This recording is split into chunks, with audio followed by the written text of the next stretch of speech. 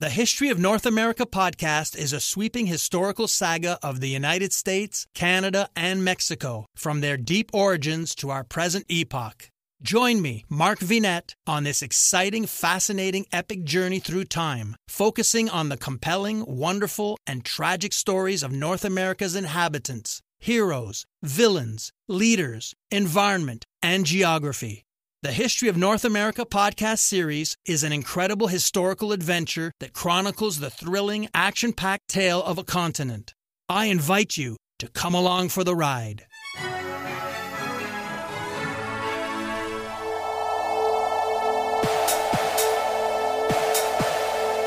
The History of the World podcast, written and presented by Chris Hasler. Volume 3, The Classical World.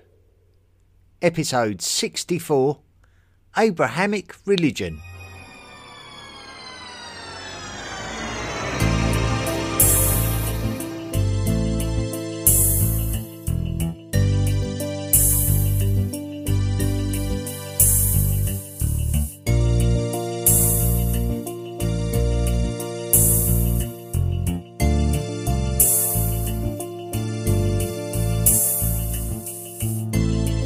In the last episode of the History of the World podcast, we talked about Hinduism and Buddhism, which are two of the big 5 religions of the modern world. The other 3 religions that make up this set of 5 are Judaism, Christianity, and Islam. Collectively, these 3 are called the Abrahamic religions, named so because of their common link to a shepherd who lived in the ancient world called Abraham.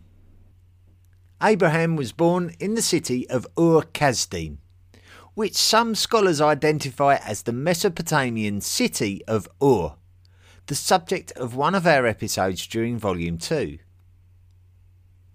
Abraham lived at an indeterminable time in ancient history. He is the son of a man called Terah. According to the book of Genesis, the first book of the Tanakh, Abraham received a message from God, which we recognise as the Abrahamic covenant. In this covenant, Abraham was told to migrate from Mesopotamia to Canaan, in the Levant, where the land would belong to his descendants. God would tell Abraham that the number of his descendants would be plentiful and enough to be recognised as a nation of people. This incarnation of God from the book of Genesis is recognisable as the entity named El, which as a concept we also spoke at length about during Volume 2, particularly Episode 10. Abraham would have 2 sons of particular significance to our story. Ishmael would become the father to the Arabs, and is therefore an important part of the origin of Islam. His half-brother was Isaac, who fathered a son called Jacob.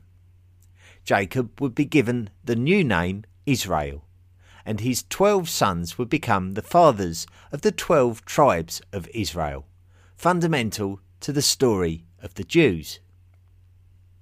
One of the most controversial subjects in relation to ancient Canaanite religion is the ambiguity of the relationship between differently named deities such as El and Yahweh, and how they were linked to just one overriding God that is the only God in a world that by and large was otherwise polytheistic in nature.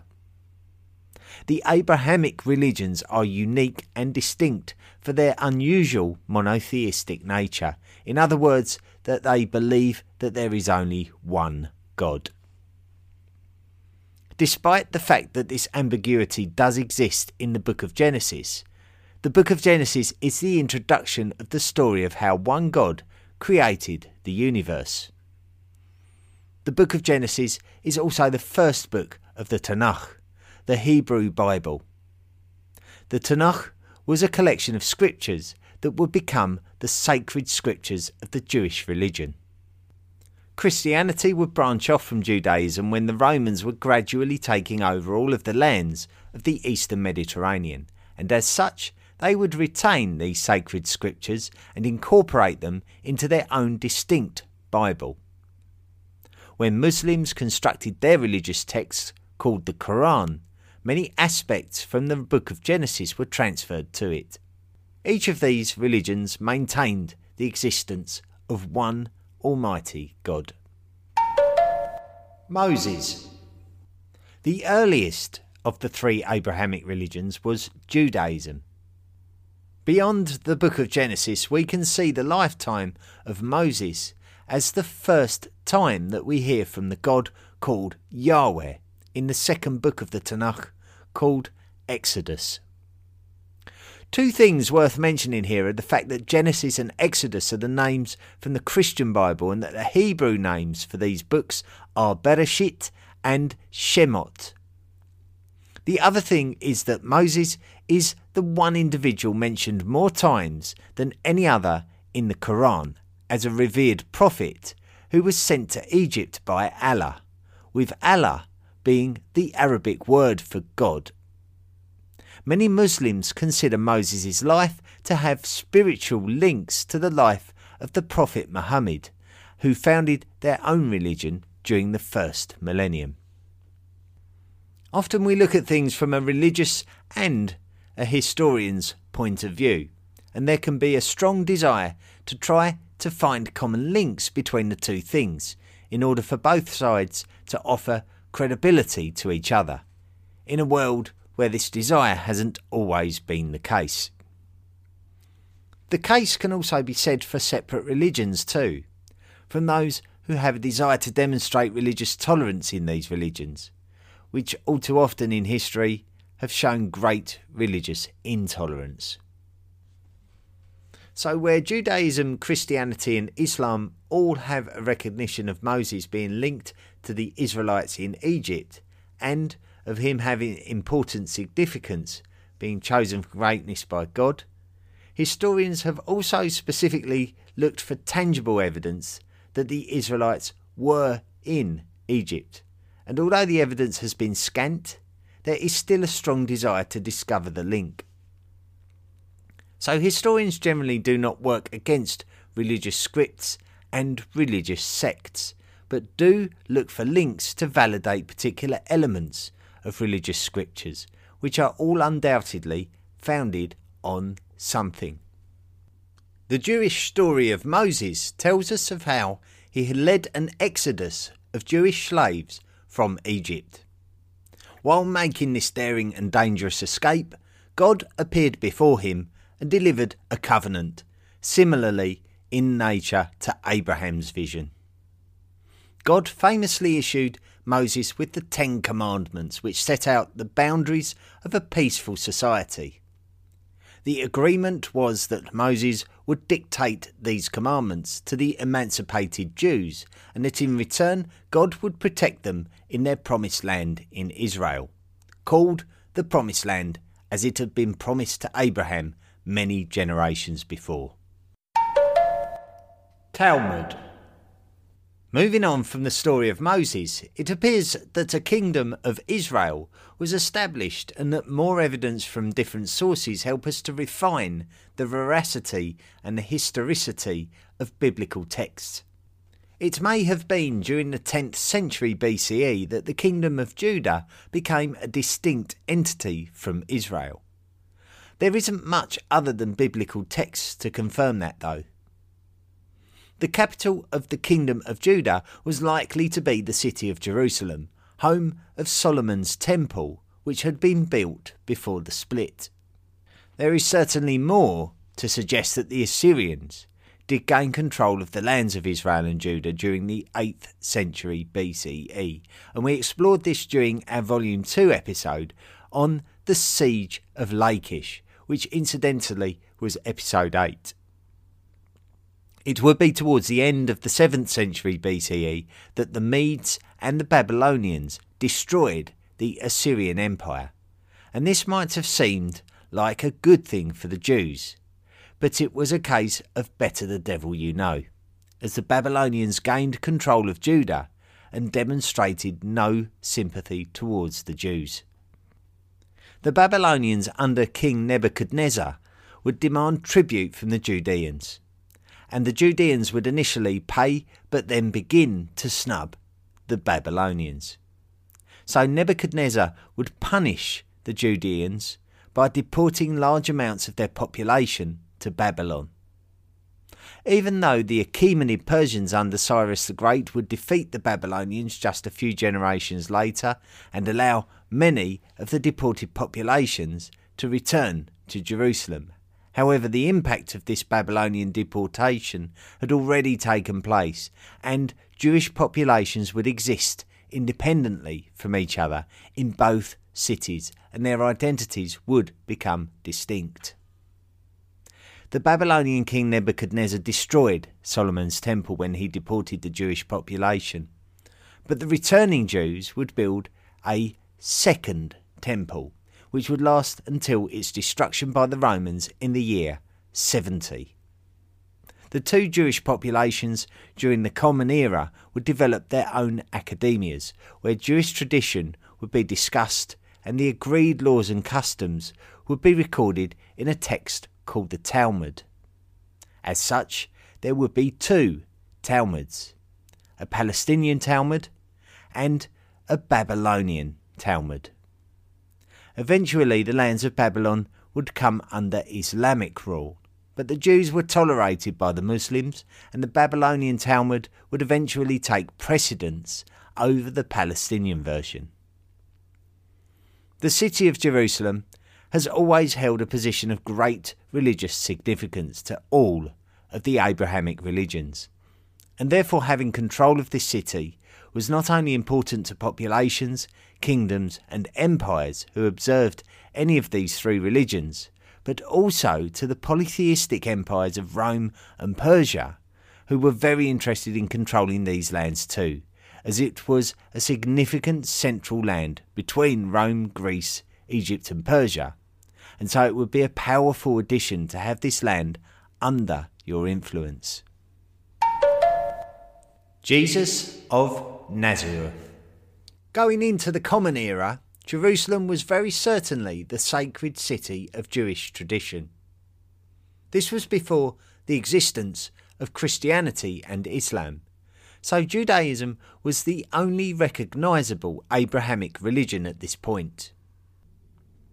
The biggest threat to the religious identity of Jerusalem appeared to be the Romans, whose success was measured on changing the culture of conquered lands, which would have involved trying to install Roman religion within the Second Temple, especially during the reign of the Roman Emperor Caligula in around the year 40. The very nature of Judaism was about to change, and a schism would appear that would result in a version of Judaism that would quickly become completely distinct from Judaism, and it would centre around a character who lived and died in the lands of Judea before the reign of the Roman Emperor Caligula, and his name was Jesus Christ. Jesus himself was a teacher of the Jewish faith, but his teachings were somewhat controversial with Jewish fundamentalists, who very likely feared Jesus' influence among Jewish populations, who saw him performing acts of healing that led them to believe him to be divine. The traditional Jews would turn him over to the Romans, and this would lead to his execution. His execution martyred him with his followers, who would proclaim him as a Messiah and the Son of God. They would also proclaim him to be born of a virgin mother and resurrected after his death by crucifixion before ascending to heaven. Judaism doesn't necessarily reject the claim that Jesus could be a deity, but they don't consider him to be a Messiah.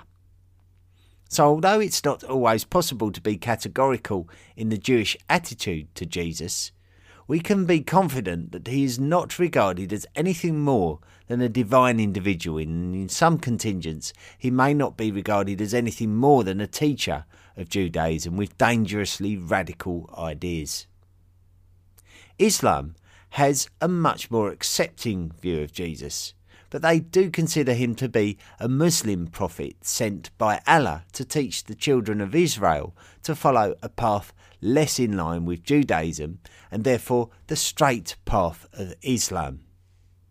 Although Muslims do not see him as the son of Allah, they do believe he was the result of a virgin birth and that Allah raised him to heaven before his death. So they don't believe that his crucifixion happened. Muslims believe that there will be a second coming of Jesus, which is a thought supported by Christians.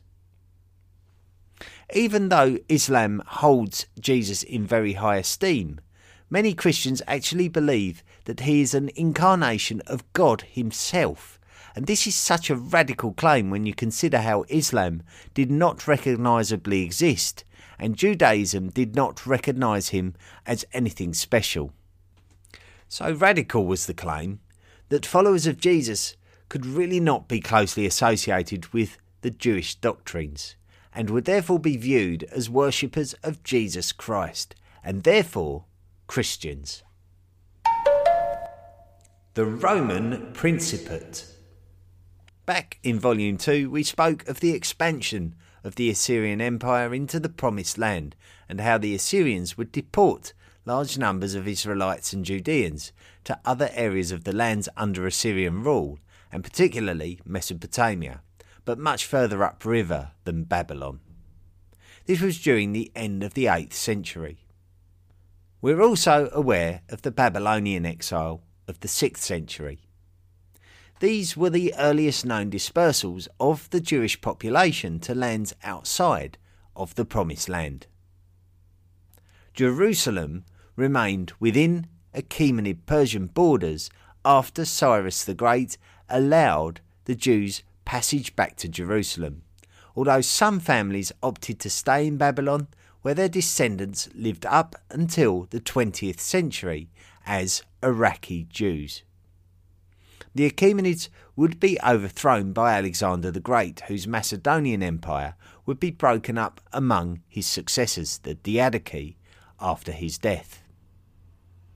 Jerusalem would come under the influence of Ptolemaic Egypt, when Ptolemy I Sota, the first Ptolemaic pharaoh, forcefully took command of Jerusalem, deporting tens of thousands of Jews to Egypt, where they would gain an identity as an important part of the Ptolemaic army.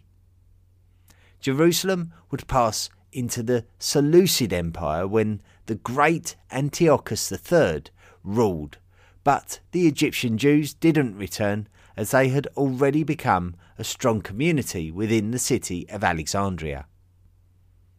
When Antiochus III's son Antiochus IV attempted to forbid Jewish worship in Jerusalem, this led to the celebrated Maccabean revolt, which restored the Jewish identity to Jerusalem and led to the Hasmonean dynasty of rulers over the ever more independent kingdom of Judea. The Hasmoneans would remain the ruling dynasty of Judea up until the arrival of the Roman military leader and statesman Pompey in the Near East. Pompey took control of the remaining Seleucid lands of the Levant and then turned his focus on Judea and Jerusalem. Before the arrival of Pompey, many Jews had already headed westwards for a new life away from the warring and occasionally oppressive Hellenists. They would head to Greek and Roman lands, and even in the city of Rome, where they would become a community of a significant size. After Pompey successfully conquered Judea and brought it under Roman subjugation, it appears that Jewish practices and traditions were initially tolerated. During the first century of the Common Era, things would change significantly, and it is debatable how much impact that the emergence of Christianity had an influence on this. The cult of Jesus Christ within Jewish lands is unlikely to have had any widespread impact until after the death of Jesus himself. So when Tiberius outlawed Jewish worship in the city of Rome, it is unlikely to think that this was caused by the emergence of this cult or sect of Judaism, especially when we consider that traditional Jews showed no desire to defend Jesus Christ or his followers when they surrendered him to the Roman governor Pontius Pilate. It is potentially suggested by the pen of Roman historian Suetonius that Emperor Claudius may have expelled the Jews from Rome altogether because of the cult of Jesus Christ creating problems within Rome and its empire. It would be no surprise to know that the Romans would see Christianity as radical Judaism and simply punish the Jews altogether. Jewish traditions would not have been important to the pagan Romans. The relationship between Rome and the Jews would deteriorate over the coming decades, with the Romans attempting to Romanize Jewish communities. The Second Temple in Jerusalem was destroyed by the future Roman Emperor Titus, while serving as a military leader under his father, Emperor Vespasian, in the year 70. By the rule of Emperor Hadrian, there was a concerted effort to extinguish the identity of Judea in order to further debilitate Jewish culture, which in the Roman mind was a troublesome religion, and in the Jewish mind was their God-given right. After the Bar Kokhba revolt of the 130s, the Jews and Judaism was completely expelled from Jerusalem. The Roman dominant. The whole culmination of Roman tensions within the Jewish community reverberated to the point where Christians were actually granted more rights to live and practice in Jerusalem than Jews. So there was a definite distinction between the two religious sects in the minds of the Romans by now. The only clearly defined tension between the Romans and the Christians before this time was when Nero supposedly blamed the Christians for the Great Fire of Rome in the year 64, which has equally been suggested to be instigated by Nero himself. Religious persecution always seemed to exist within the Roman Empire to lesser and greater degrees, as it is recorded that Christian persecution increased during the reign of Emperor Marcus Aurelius, but there is very little to suggest a conscious program of cleansing similar to that which happened to the Jewish community under Hadrian. It may have just been a desire to restrict anti-pagan practices to protect Roman culture. We certainly know that a Christian bishopric within Jerusalem seemed to survive the drama of the 2nd century that we have already described. The problem for the Roman Empire was that Roman citizens themselves were starting to be seduced by the mission of the Christian Church and were beginning to apostatize from their pagan traditions. It is possible that modern Romans were looking at their own traditions and questioning the requirement to make sacrifices to the gods when Christianity was preaching what appeared to be a simple and empathetic message, worshipping one almighty and protective God. The relationship between Rome and the Christian Church is a little confusing, with some suggestion that the Romans did not consider Christianity to be a recognisable religion in its own right, in contrast to Judaism. Although this could have simply been due to the fact that Judaism had simply been legally recognised during the rule of Julius Caesar, and that Christians had consciously moved away from legal Judaism. So when Emperor Decius during the 3rd century declared that all citizens were required to make sacrifices to the Roman gods to legitimise their honour of his imperial standing, the Jews were legally exempt and the Christians were not. So a persecution of the Christians took place as a byproduct of this particular episode. So now there was a renewed ill feeling between Romans and Christians, which led to decades of tension and waves of persecutions. However, the Roman Empire had changed significantly over time, and more citizens were sympathising towards the Christian cause. So these persecutions are likely to have had polarising effects within the Roman Empire. Different emperors would start or stop persecutions according to their own feelings and inclinations. More famously, Emperor Diocletian would issue edicts for strong armed persecutions against Christians who refused to sacrifice, where Emperor Constantine the Great would issue an edict outlawing religious persecution and officially recognising Christianity as a religion in its own right. Constantine's relationship with Christianity is well documented, and if you want to find out more about this chapter of Christian history, then go back to episodes 47 to 49. The spread of Christianity. Since being ejected from Jerusalem, Judaism existed in pockets in areas and cities within the Roman Empire.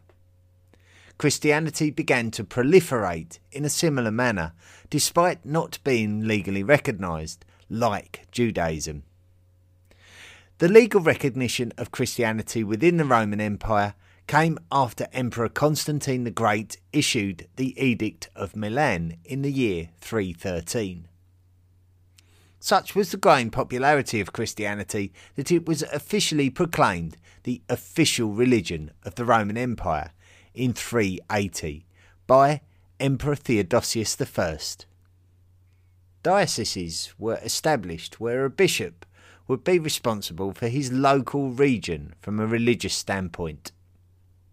Despite the fact that the centre of Roman politics would move away from the Italian peninsula to the newer and more modern city of Constantinople, which is the modern Turkish city of Istanbul, the most important bishopric would be the Bishopric of Rome. Christianity seems to have promoted itself well since its inception and the Apostolic Age, and so its message of warmth, love and direction to all people from one proactive God may have appealed to the masses over the idolatry and reactive nature of the Roman gods who were there to be appealed to by the masses. Christianity's God was willing to lay down a set of rules for people to live by, but would be willing to forgive misdemeanours. This could be the reason why this radical and legally unrecognised sect of Judaism very quickly became the most dominant religion of Europe. Just as with Buddhism though, Christianity was also susceptible to splintering off into different versions of itself and also be at odds with itself, with Christians willing to persecute each other over their differences of opinion. It would be the Nicene Creed that would act as the foundation for the version of Christianity that was adopted as the official Roman religion.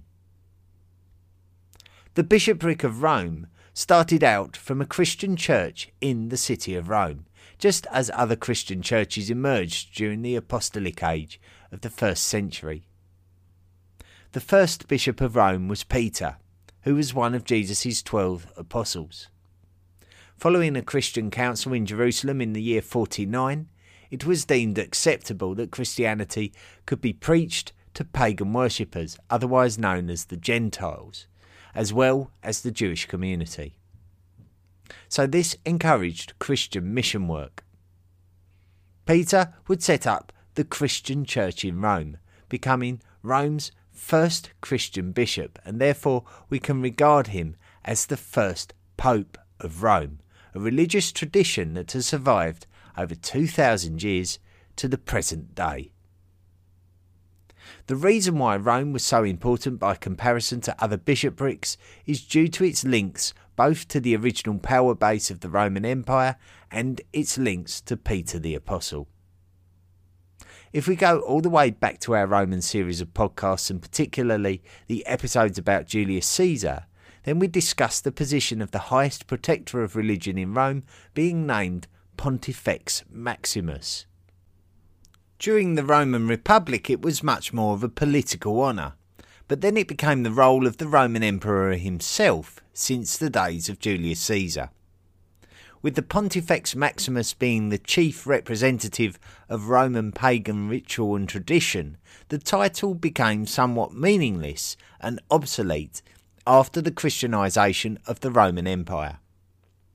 After the fall of the Western Roman Empire in 476, and eventually the Byzantine Empire, which was the evolution of the Eastern Roman Empire during the 15th century, the Bishop of Rome, and therefore the Pope, would revive the title of Pontifex Maximus to add more depth and validation to his supremacy over other bishoprics. Being able to trace the papacy back to St. Peter would also give the Church of Rome great legitimacy right from the beginnings of Christianity becoming the official religion of the Roman Empire. So the Bishop of Rome has been considered to be the supreme pontiff, somewhat synonymous with the term Pontifex Maximus for those reasons. One of the greatest popes was Gregory I, who was the 64th Bishop of Rome from the year 590. By Gregory's time, a great number of non-Roman societies had been touched and seduced by the message of Christianity, and mass conversions of peoples and nations had taken place across the lands of Europe, and particularly Western Europe. The Western Roman Empire itself was a distant memory, and so it was down to the popes of Rome to play a first-hand role in the politics of Rome itself, as it had become a comparatively weak city in the game of European politics. Pope Gregory would instigate a new wave of missionary work that would promote Christianity as a charitable and welcoming religion in an otherwise ruthless medieval world of invasion and greed. Gregory was known for sending Augustine to Britain to promote Christianity in a land where Germanic invasions had done much to overshadow Christianity. Muhammad. Shortly after the papacy of Gregory the Great in Rome, a long way east in the Arabian Peninsula, lived a man called Muhammad. Muhammad was born in around the year 570 in the city of Mecca, which is in the modern country of Saudi Arabia. Mecca would have very likely have still been predominantly polytheistic before the lifetime of Muhammad. Muhammad's story involved him being visited by the archangel Gabriel. Gabriel is known from the Hebrew Bible. Following the message from Gabriel, Muhammad started to preach the message of monotheism among the local Arab populations, and this was the origin of what we consider to be Islam. Once again, it may have been the message of morality and the value of instruction and direction that appealed to the population, and Muhammad would be able to amass a great following who would have faith in his monotheistic teachings. Muhammad would record the messages delivered to him from God via the Archangel Gabriel, and these scriptures would be the origin of the Islamic texts called the Quran, which is the recital of God's words through the Archangel Gabriel. Much of the Arabic terms are now familiar to us in the modern world. The Arabic word for God is Allah. The Arabic word for recitation is Quran. The Arabic word for submission is Islam. And the Arabic word for someone who submits is Muslim. When we say submit, we mean a submission to the one and only God. Biblical characters such as Abraham, Moses and Jesus are identified by Muslims as among the prophets of God, with Muhammad being the last of the list of prophets.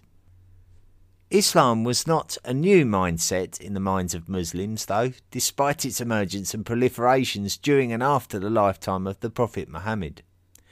But it was a correction of the misinterpretations of the teachings of biblical prophets as presented by Judaism and Christianity. Islam would also suffer from schisms that affected other religions, as representatives would argue about the interpretations of Muhammad's teachings. The Islamic Caliphate of Rashidun was a new nation which emerged from Muhammad's heartlands in Arabia and fast took over the lands of the former Sassanid Empire of Persia. This would aid the spread of Islam throughout Persian lands and would facilitate its spread to cover a vast area in a very similar way that Christianity had done in Europe.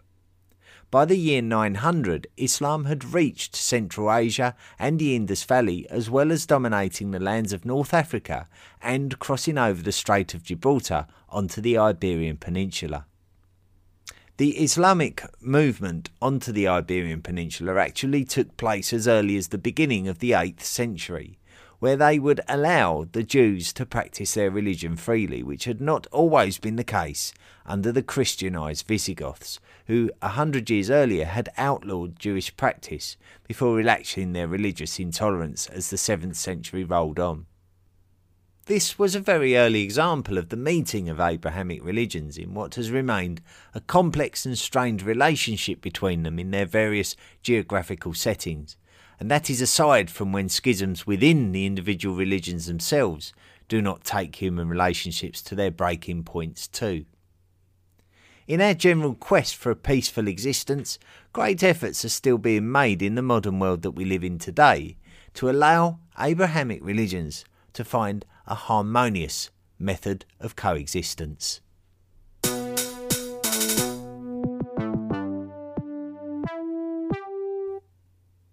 Thanks for listening to this week's episode, and also thanks to Mark Vinett, who introduced this episode, promoting his History of North America podcast, and a very interesting podcast. He really digs deep into history there, going right back to the tectonic evolution of North America as a continent, and exploring the age of dinosaurs, which is way far back earlier than I ventured right at the start of this podcast itself, the History of the World podcast. So kudos to Mark Vinett, and definitely worth a listen. And we sort of cover North America with that podcast in a sense that we haven't really been able to in this podcast so far. Eventually we will. But if you can't wait for us to get to that point, then I'd strongly recommend checking Mark's podcast out. It's the History of North America podcast, tracking the history of Canada, United States and Mexico. Thanks for listening to this week's episode once again, and I was very excited to write this episode. It was a fascinating topic, the emergence of Abrahamic religions, really learning about the relationship between the three religions, and also we know that there's so much more to come in terms of the history of these three religions and their timelines together. So particularly fascinating to see where it all stems from, and of course this really is an extension to the Volume 2 episode of the History of the World podcast, back episode 10, when we explored the ancient religion of the Levant and Canaan. And this was a podcast episode that was made into a video by Nick Barksdale of the Study of Antiquity in the Middle Ages, the YouTube channel that has made probably over 20 videos now of History of the World podcast episodes.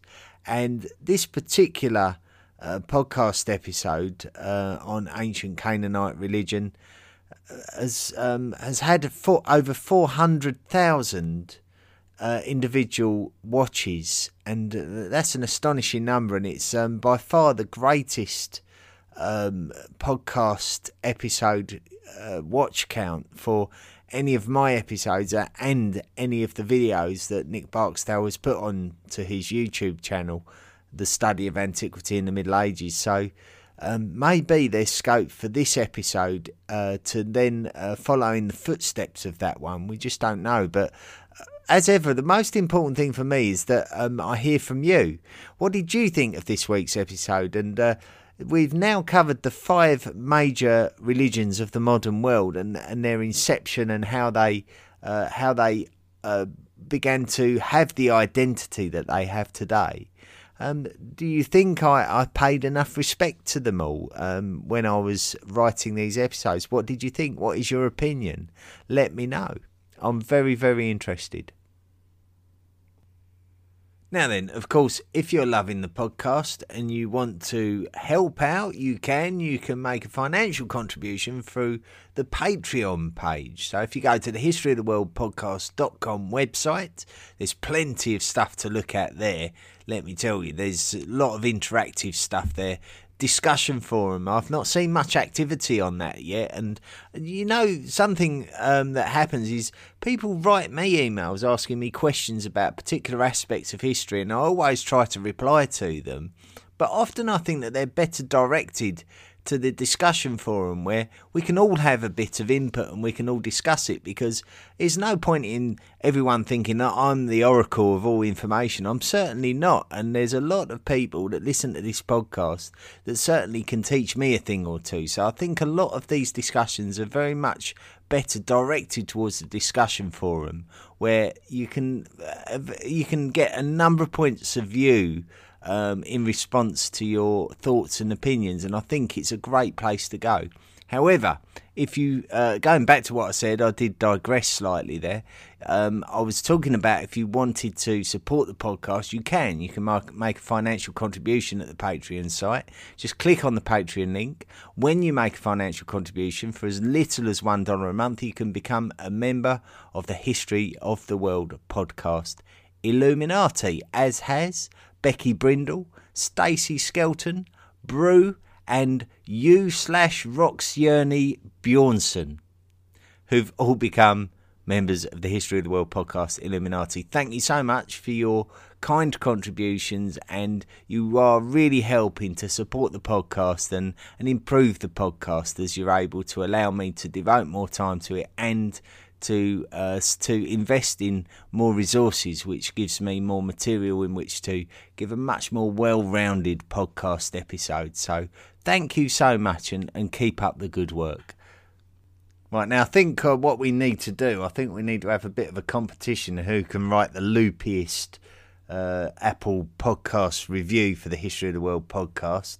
It's always my favourite time of the week when I get to read out the lunatic, crazy, and bat sh etc. Reviews for the podcast. So let's go for it. So if you think you can outdo these, by all means go onto Apple Podcasts, and I promise I'll read it out. Give us a 5-star review and a crazy text afterwards. Let's see what has been written in. We've got _Max R from the United States of America's put, great podcast. I love this podcast, extremely informative. We've got Evan O'Leary from the United States of America's put, good, very good, very good. Sag Anthony from the United States of America has put, I love this podcast. Your accent rocks the house, and twice on Sundays. And I love the content. Keep up the great work, sir. And then finally we've got the mystery guy from Canada, who's put, fantastic presentation of human history. Your pacing, content and vocabulary is just right for me. The way you assimilated all the different resources and presented the material was spot on. I am glad you are sticking to the facts when they are substantiated and presenting alternative narratives when they seem appropriate. I motored through Volume 1 and have now finished Ancient Egypt and Volume 2. I was an ancient history buff 50 years ago, and now you have revived my love and wonder of ancient civilizations. Thank you so much for the excellent stuff you are producing. Today is March the 17th, 2021, and I've been totally absorbed by your podcast since I came upon it a couple of months ago. Keep up the great work. By the way, I am writing this review in response to your challenge during the Ancient Egypt episodes to Canadians to send in a review. I hope this review from Quesnel, British Columbia, Canada, helps. Cheers. Well, what a fantastic review that. That's got to be the winner this week, that one. But anyway, if you think you can outdo that, then go directly over to Apple Podcasts and write your mental review now. Well, that's it for another week. Thank you so much for listening. Next week, we're going to take a completely different route altogether. We're going to leave all of this religion behind, and we're going to be heading over to China, where we're going to take up the story that we left way back in Volume 2 many months ago, when we discovered the fall of the Shang dynasty. So your homework for this week will be to go back and listen to that Shang dynasty episode so that you're all warmed up and ready for what happens next. So next week we're going to be looking at the Zhou dynasty of China, and we're going to follow it right through to the period of the Warring States, right through the spring and autumn period to the Warring States period. So many centuries to cover next week of Chinese history. We'll look forward to that one. Anyway, that's all for this week. Thank you so much for listening, and as ever, please, over the course of the next 7 days, don't forget to be good. Come to the History of the World podcast.com and join all the other hot worlders on our wide range of social media. Why not support the podcast by clicking the Patreon link or buying me a book and becoming a lifelong member of the History of the World podcast Illuminati? Drop me a line at historyoftheworldpodcast@mail.com and let me know what you thought of this week's episode. See you next time.